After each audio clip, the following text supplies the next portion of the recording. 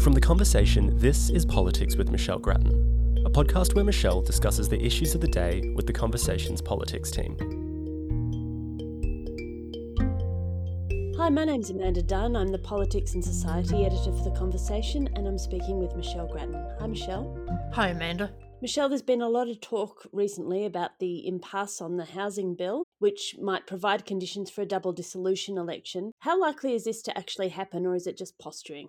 I think it's mainly a threat to try to intimidate the Greens into passing this bill, but they've been very stubborn so far. The bill has now been introduced for a second time into the House of Representatives. There won't be a vote in the Senate until October, so there'll be a lot of toing and froing for quite some time to go. The attraction for the government of a double dissolution, apart from possible joint sitting after that to get the legislation through, is that it might knock out a couple of Greens from the Senate, but on the other hand, even if it did that, their places could be taken by a couple of other small players and you could still have as difficult a Senate. Not, frankly, that the Senate in general has been that difficult for this government, despite this particular piece of legislation. Anyway, people don't like early elections, and I think it was notable that the Prime Minister this week was pushing back any possibility of a double dissolution right into the back end of the term.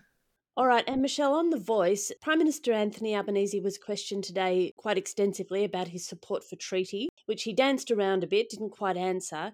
So he said instead that the Uluru Statement doesn't say anything about Commonwealth negotiating treaties. What do you make of that? Well, I think that the Prime Minister wants to narrow down this debate to keep it strictly on The Voice. He doesn't want it to extend into other things like agreement making, that is treaty, or truth-telling, which are also included in the Uluru Statement that the government does support in full. It was a very poor interview this morning. He was all over the shop, and I think that if the government doesn't get its lines better on this question of treaty, then it will just be playing into the hands of the no vote. The opposition in Parliament this week has concentrated in particular on Linda Burney, the minister, and this question of treaty, and she has just wanted to run away from it as far as possible, just not engage with that question. But you can't do that for another however many weeks and months until the referendum. Yes, and that must be particularly worrying for them given that the polls have recently been showing that the yes side is losing support. However, their supporters still believe they can get the referendum over the line, and they think that more than a third of people are undecided or unengaged in The Voice and therefore up for grabs, particularly closer to the actual referendum, I imagine. So what's happening on the ground, do you think? Well, the Yes campaign believes that this battle will be won on the ground, not in what they would call the Canberra bubble. We've heard that line before in other contexts, of course. But the campaigners on the Yes side at the moment have many thousands of volunteers out there canvassing. And, of course, we expect the vote probably to be mid-October. The Prime Minister hasn't set a date for that yet, and that, in political terms, is a long way away. I think that all the evidence at the moment is that people are concerned with cost of living issues, that far outweighs their preoccupation with anything else. But the Yes campaigners are putting their hopes on the point that when people have to focus on this voice question, when the referendum is imminent, that those voters who are in the undecided camp or just not thinking about this at all at the moment will fall onto the yes side, or enough of them to get the referendum through. We know it has a lot of support among younger voters, and they may well be ones who are at the moment just somewhat disengaged from it. So the Yes campaign has certainly not lost heart from the general polls that are being conducted and that are bringing not good news for it, because they are thinking that the situation on the ground is looking more positive. All right, and just on that point you made then about cost of living pressures, The Reserve Bank yesterday kept interest rates steady for the second consecutive month, which was obviously something of a relief for mortgage holders, and I suspect something of a relief for the government too. Will this affect the chances of the Yes campaign, do you think?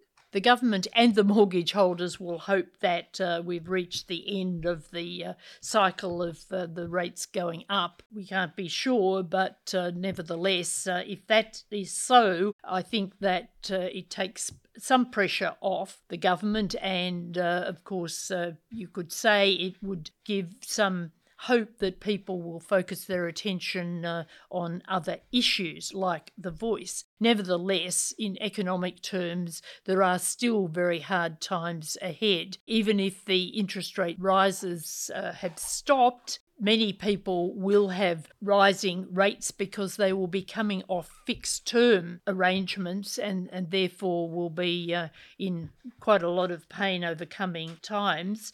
And also the economy is slowing, and that puts a squeeze on another level on people. So I think that we can't really say that we're in the sunny economic uplands anytime soon.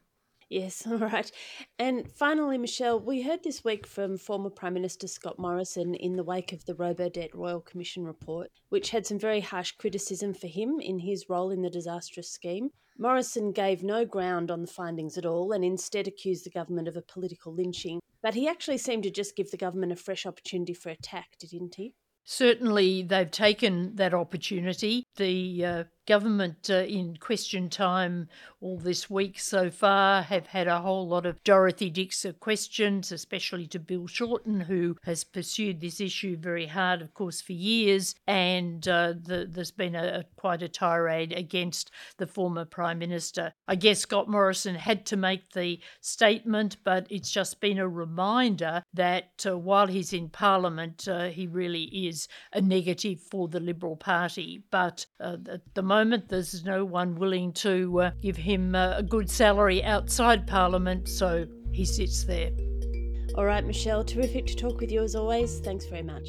Thanks, Amanda. Our theme music is by Blue Dot Sessions. You can find more podcasts from The Conversation on our website at theconversation.com.